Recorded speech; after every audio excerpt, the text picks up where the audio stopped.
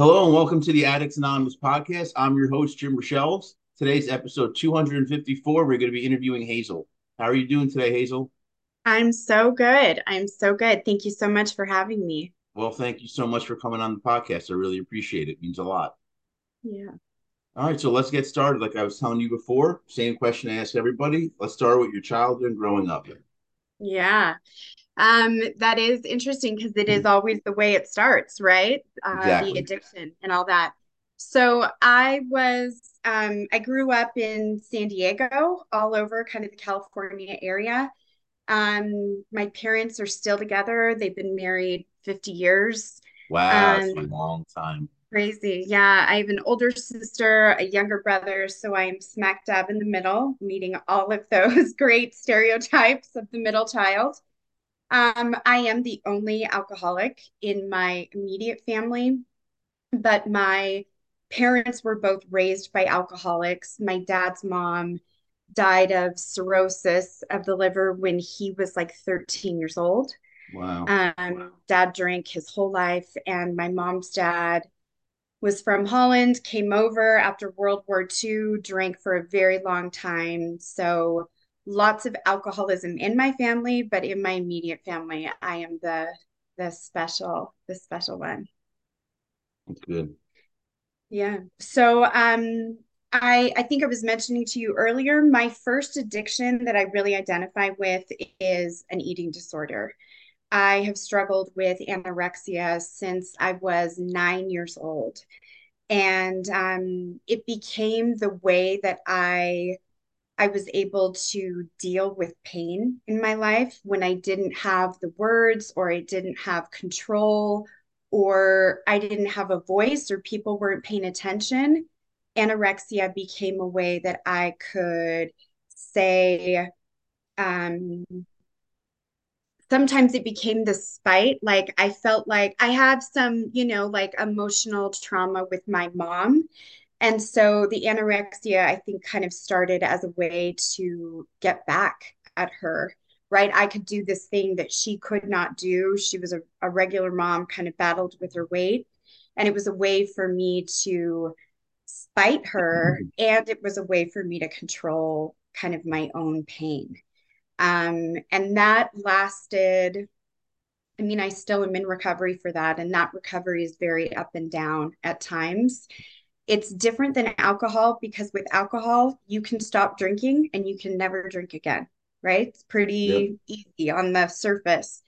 But with an eating disorder, I am faced day to day with this addiction, right? No, I I know I have, have eating disorder also. do you? Yeah, Yeah, I've been anorexic, I've been bulimic before. crazy. It's good to hear like a man also share that because I think more men deal with it than they Oh actually yeah, think. we're too tough to admit it. Right, Most men would right. not admit that. I just it is what it is though. I did it. You know what I mean? For sure, It for sucks. sure. But I also have a lot of body image issues. Like I Same. definitely have body dysmorphia. Like whatever you see, I don't see. A hundred But percent. like even when I was like right now I'm a little overweight, but even when I was right on target weight, I didn't feel that way. I felt big for Yeah, some reason. And my ex-girlfriend to say to me, like, do you not see yourself? Like she eventually caught on. She goes, you obviously just don't see what anyone else sees. yeah. It is such a crazy mind fuck, right? In so many Absolutely. senses. So that was, the first addiction. If we think of addiction is any behavior or substance that medicates feelings or, takes pain away, that was definitely what I was using it for.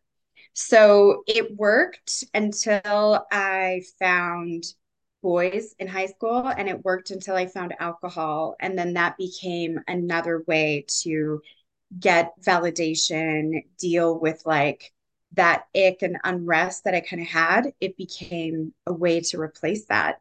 Did you also Um, have body image issues? Was that part of it? Yeah, 100%, 100%. As well as this perfectionism, right? That like it was okay for you to look whatever way you looked, but for me, it had to look perfect. And I'm super petite and I am, very small. And I just remember in high school guys saying to me, "Oh my God, you're so hot. You're so little. You're so tiny." And that was like, it made me feel like, so if I'm not, then you won't like me. If I'm Yeah. not, then I'm not attractive. If I'm not, then where will the validation be? Right. So, and it's interesting. A lot of times, girls that develop an eating disorder have issues with their dad, or girls that develop like issues with male validation and all of that. You hear people talk about daddy issues. I wonder why My that is. Yeah, I think it's because if you don't get validation from your father figure, you need it instinctually. And so you're going to seek it from any other source that will give it to you, right? Yeah. For me, I am very close to my dad. And while I had some emotional neglect from my mom, my dad was my person. And so for me, the seeking male validation was that's where I get it, right? It's from my dad, it's from men. I know I can count on that. So it's a little bit of a different spin to that, but that's been a constant in my life is this need for somebody else to tell me that I'm good enough, right? And alcohol just entered in and was like, who the fuck cares? You're great. You're fun. You're a party girl. You do it on your And own without them. for sure. And so when I started drinking in high school, immediately it was out of control. I was craving all the time. I could like smell it. How I'm old were you old. when you first tried? I was 16 years old. And that was I the first thing you remember. ever did? Any drugs or alcohol? No, I did. I smoked pot and I can't remember if that came first or it was probably alcohol. I was like, I'm raised LDS, so Mormon. I still am, which, makes it difficult to be like an alcoholic who is also, a Mormon. So I was a very good prude little girl for a long time until I wasn't. And then it was like all hell broke loose. So when I found the alcohol, it was back when there were wine coolers. I don't know how old you are, but Oh it was yeah, I remember. back in the day of like Fuzzy Navel or Zima. Zima was the Zima, first thing I yeah. tried. Yeah. Um, that Mike's was Hard disappointing. Lemonade was another one.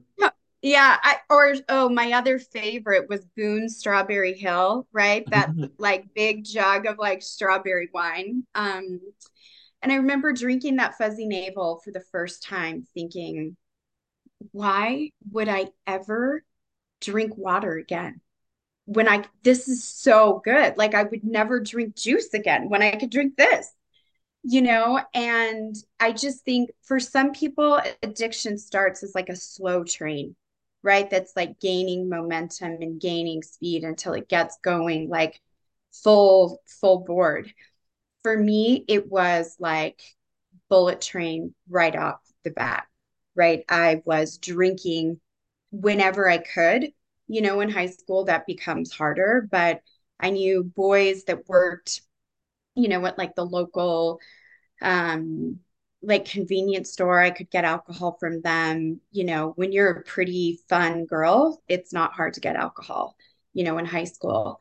I was drinking every weekend. I was skipping school and I finally got I was on like student government and it was like the lip sync, one night at school and I was like in charge of it and what way to make the lip sync better but to like drink I can't remember what was in it, my big gulp cup mug of like alcohol. And my friends and I were like really out of control. I get in trouble with the principal. Um, I get in trouble for drinking. They call my parents. My dad comes. He's like so disappointed. I get suspended for like a week. Again, like in my family, that's unheard of. And that was crazy because my parents, I'm a master manipulator in my addiction. And so I had convinced them that that was the first time I ever drank. I was just trying it. Somebody had it. I didn't know. And of course, that wasn't true. And I remember my dad was like, he was scared to death, right? His mom died of alcoholism. His dad was awful. Like, I grew up with alcoholism almost like its own entity in our family, almost as if it was like another, like an aunt or an uncle. It was Yeah. always present. Talking about it was always present. And it was always, you kids should never even pick it up and try one drink because you don't know, and it probably will be, a problem for you. And so I grew up with this like fear about it. And when I was drinking and my dad found out, I literally remember him like falling on the floor, crying, saying, oh my God, I can't do this. I can't have alcohol be in my family. I can't lose somebody else. And I remember, like, I love him so much, right? And I'm seeing this, and I was like, it's not going to happen to me, you know? It'll be different. And so the drinking was out of control. Um, when I graduated, I moved to Utah. I lived in Provo. I had a friend that was going to BYU, and so I lived in Provo for the summer and kind of stopped drinking for the summer and then moved to Logan. It's a tiny town where Utah State is. Went there for a year, was white knuckled sober until the end of the year, and then things kind of got out of control. Um, and then I moved back home and was super lonely. My parents had moved from San Diego to the Bay Area. I knew nobody. And I started dating some guy who was this huge asshole. We started drinking together, started using a lot of drugs together. He was very abusive. What I kind of was with drugs him, were you using? a pot and a lot of ecstasy. I had a couple of really scary experiences with ecstasy where I had taken too much and like I couldn't control my body. I don't know, you said that you've taken ecstasy before, but like my jaw was just like I could not control Oh my yeah, jaw. going back and forth like this. Oh Yeah, or yeah, just shaking as if I were like freezing cold. really. Yeah, and like I remember my arms, my hands like kind of curling up, like almost in this like weird fetal position. Yeah, it was really scary, but yeah, and it's interesting. All the asshole guys I had ever been with who were doing their own drugs and whatever, my drinking always was an issue, right? If they were like doing their stuff, at some point it was like, you are drinking and it's out of control. So, kind of fast forward, I would be able to pull it together for a little while, like have some periods of being sober. Um, I was going to get engaged, or I was engaged when I was like 21 and to like a good Mormon boy. I thought that was going to save my life and save me and redeem me from all my sins. He called off our wedding 3 weeks before. So invitations out, final wedding dress fitting, still had to do pick up his ring. And I remember like that was so devastating to me. And in that moment, I knew if I don't do something different, I'm going to go back to the life I was living. So I decided to go on a mission for my church. I served a LDS mission and I went to Slovenia for a year and a half. Slovenia used to be part of Yugoslavia. It is very Eastern Europe. Yeah, it was a hard place to be a missionary.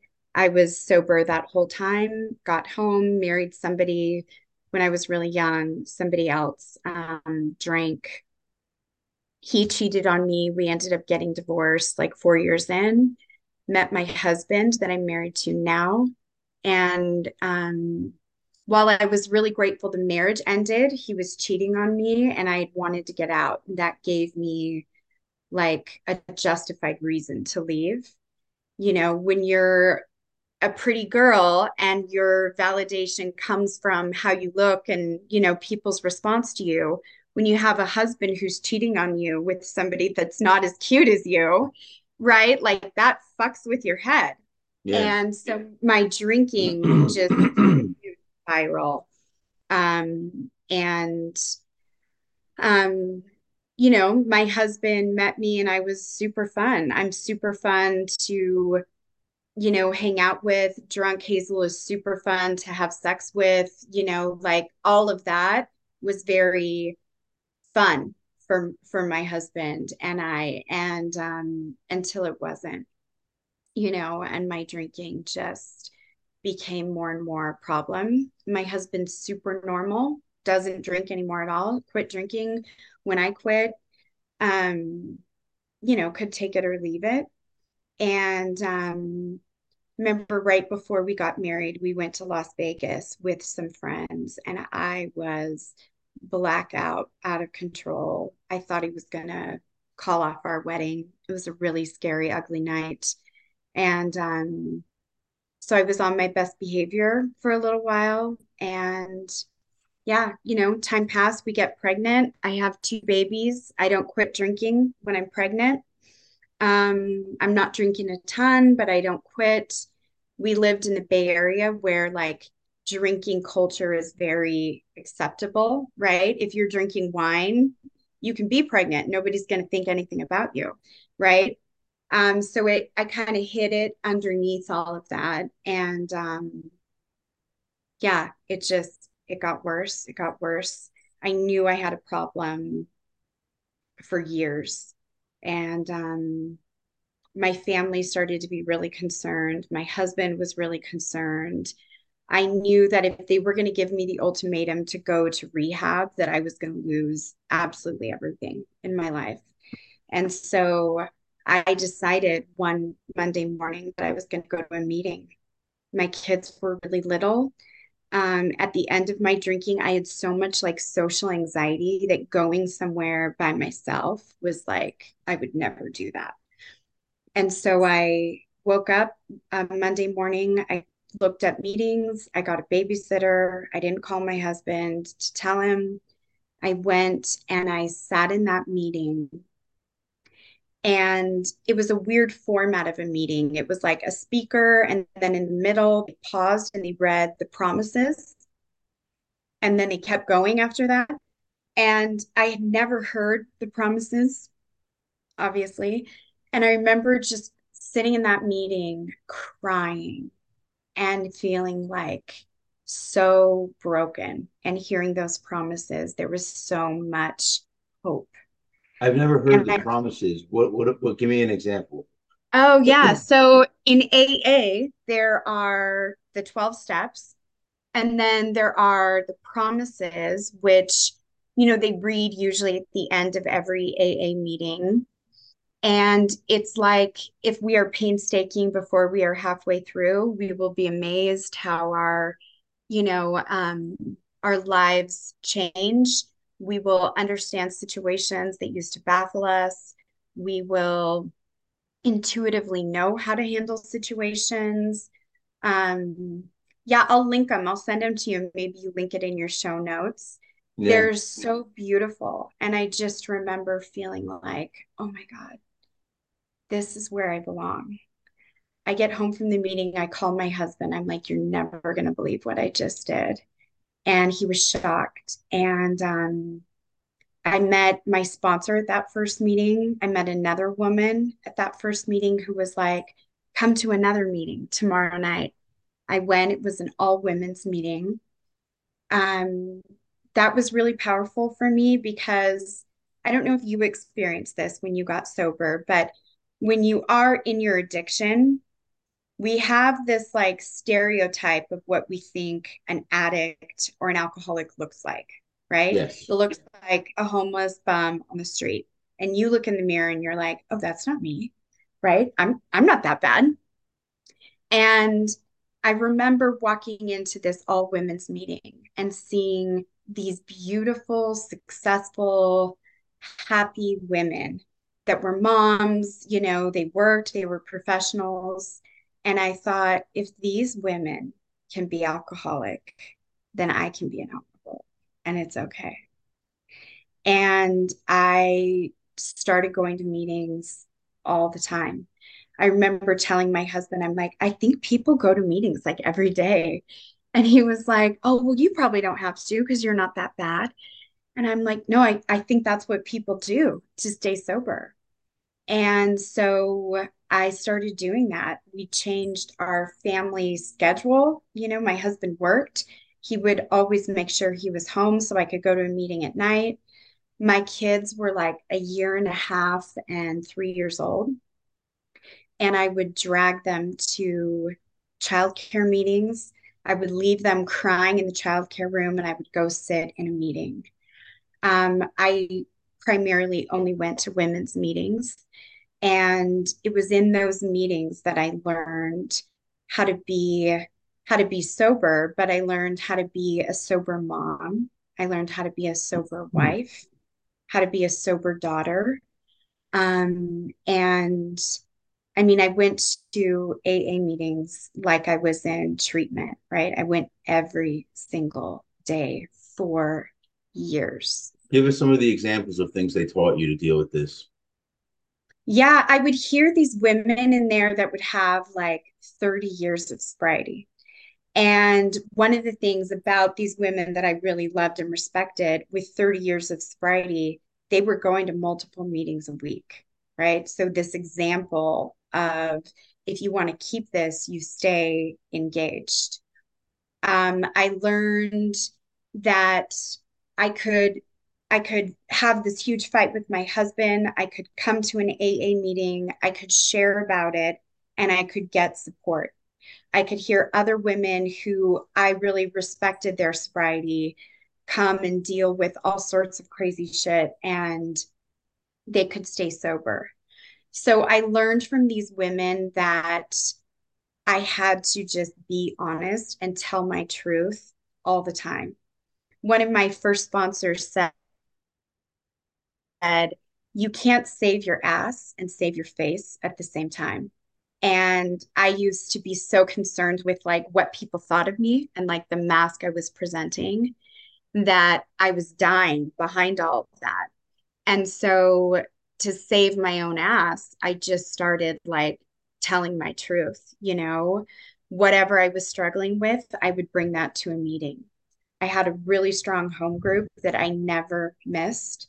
I always had commitments at my meetings, so I had to go. Um, I just never let there be an excuse. I became friends with so many of those women, and we would meet for lunch and we would go to dinner. I was super involved that way. I started sponsoring women like maybe a year and a half in. And yeah, I remember this is a really interesting thing. I remember this woman in my home group.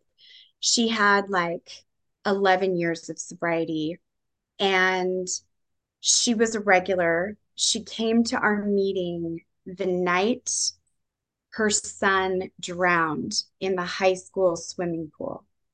Oh my That God. happened during the day. She comes to me and she tells everybody what happened. And it's like, it's Your voice. horrific. Oh, there it is. Say that one more time Yeah, she because your came voice went to, low.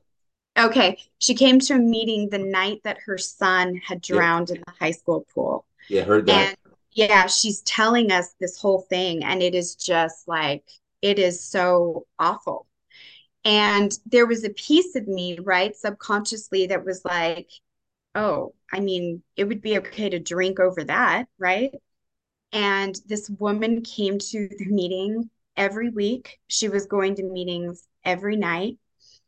Her grief was just like spilled out on the table every night, all the time, right? She just came and it was mad. And then she was sad and she was dealing with her husband and how he was dealing with it. There was this huge investigation and, lawsuit. And it was their only child and they had tried really hard to get pregnant. So, I mean, it was awful. And I watched her stay sober through that whole experience by coming to the meeting and just sharing what was actually going on.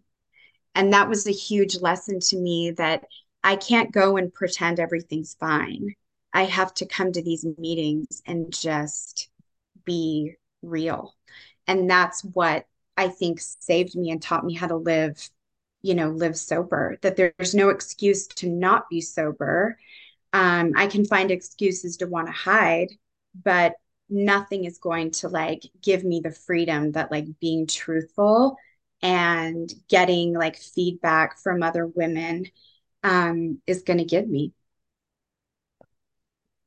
That's great. Yeah. It's good to find a support system. That's one of the most important things. You need community. Definitely need Yeah, community in your life. it really is, and now I work in addiction and recovery as a substance use disorder counselor. I work in an outpatient program. And so our clients are in all day group. They live in our sober living. They have a job. They kind of are like stepping into regular life again. They graduate from our day group. They go to night group. They're with us usually for like 90 days. And you can tell very quickly people that are going to have like a fighting chance and the people that are just in there, you know, like putting in their time. Does that make sense? Yeah, absolutely. I tell people, I'm like, if you think that, and it's the same in AA, it's the same in treatment. If you think that sitting your ass in a chair every night for a week, or going to a meeting every week, or sitting in here for 90 days, if you think that sitting your ass in this chair is what's going to teach you to be sober, you are so wrong. The only thing that is going to get you sober and keep you sober is if you work, put in the work, whether that's working the steps, whether that's working with a counselor, a therapist. Um, and I always tell my clients, we spend so much of our lives as addicts hiding from pain, numbing pain, right? Like escaping from pain in our lives. And if you want to stay sober, you've got to face the pain. Like the pain is the only way. You have to face it and you have to walk through it, and not try to avoid it. Because on the other side of that pain is like a more authentic, beautiful version of yourself. And I always want to know that woman more than I am afraid to look at the pain or do the work around it. I want to know her. She is who I really am.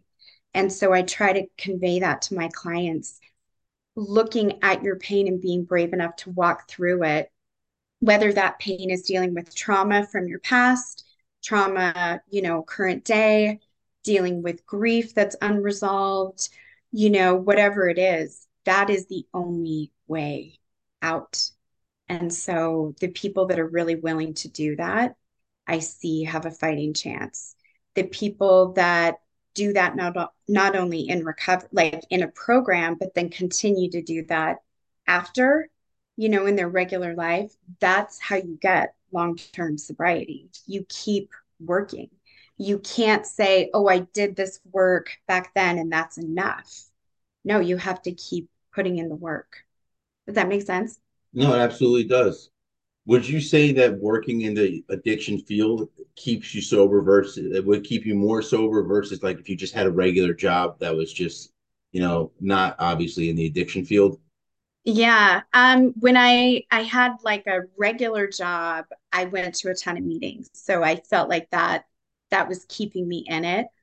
Now working in this field, I don't go to meetings because I literally am like running a meeting every single day, Yeah. with my clients. But it absolutely keeps me sober because I see people that were worse off than even I was. Or I see people that like by the skin of my own teeth, I I didn't, take that path or this, I mean, like in our lives, there's such fine lines of like, I didn't ever get pulled over for a DUI. Part of that is because I had a really enabling husband who would come and get me or follow me home while I was drunk, and then I see clients that have like three felony DUIs and they're court ordered and they're, So it's like I can see very similar parallels in my own life, and I can think, oh my God, right? Like, who's to say that couldn't have happened to me? Or if I go back, that that can't happen to me. So that's very helpful, I think. So whether you work in addiction or not, like you have to keep going to meetings so you can see how close and how real that addiction really is, right? We're only as far away as the next drink from losing our recovery. And every day I have to be doing something to put distance between the two. Yeah. Yeah. Well, you've had quite the journey, and you said you've been sober about 11 years now, right? Yeah, 11 years in July. Awesome. And it's really great. My kids, like I said, they were really little when I got sober, and they didn't really know. They knew I was going to meetings, and I would always tell them, I'm going to meetings so I can learn how to be a better mom. I'm going to meetings so I can learn to be like a better me.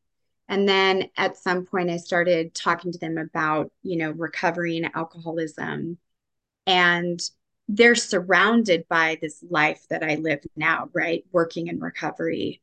And I feel like it's a much better way for them to see that the realness of addiction and where that can take them. They see clients or hear clients that I have that were like sober and living a great life and then lost everything. And they see like the random few that like make it out on the other side. So I think it's good for them to see that.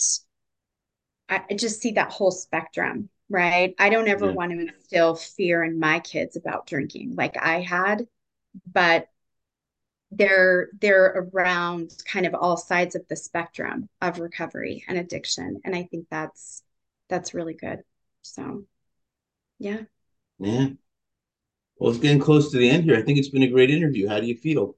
Yeah, I feel so good. Thank you so much for having me. I found you like randomly on some addiction recovery Facebook group, right? Yeah.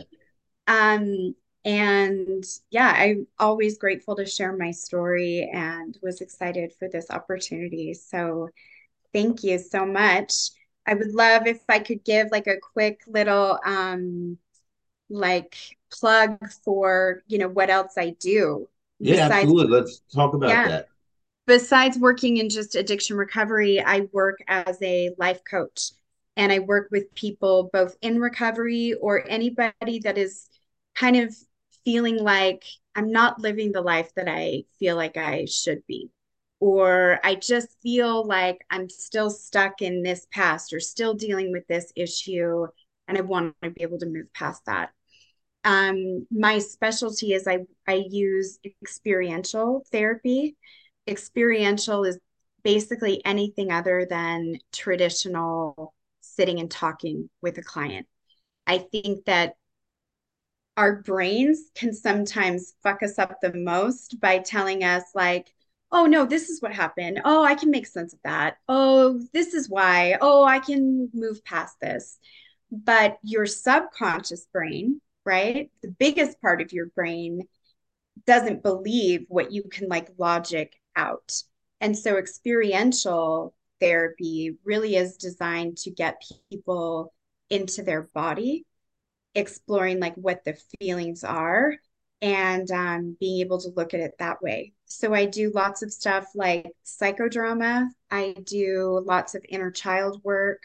I do empty chair work, play therapy, art therapy, and the lives that I see my clients get to live because of that is so beautiful. So, yeah, I mean, I have a website. It is hazelmason.com. I love working with people kind of from all over the nation. I work with people new in recovery. I work with big tech guys that founded companies and, are trying to show up better in their lives. And so I work with people from all over. That's great. It's great that you're giving back and helping. That's part of the thing that keeps us sober. Yeah, for sure. For sure. Well, thank you so much. It was so good to meet you. I have loved listening to your past episodes. You have such like a great um like spectrum of people, Yeah, I that try to get as wide of audience as possible. I'm sorry, like the people that are doing the interviews, like I've had sex addicts, gambling addicts, drug addicts, alcoholics. I try to because everyone has. I want to have an episode for everybody to listen to. If you're a gambler, you can find one of our episodes and stuff like that. You know. I love that. It's so true, right? Like addiction is addiction. Just what we are addicted to is different. Exactly. Exactly. Yeah, for So sure. Well, hang thank tight you for so me. much. Yeah, no problem. So hang tight for me. Give me 1 second here. I'm going to do our sales pitch. Oh, I love it. Yeah. All right, everyone watching and listening, if you like what you saw and heard, go below and give us a like. Also, subscribe to see when we upload new videos. You can check us out on all social media. We're on Twitter, Facebook, Reddit, Instagram, and TikTok, as well as a bunch of others. I also suggest checking out our website, which is www.addicts-anonymous.com.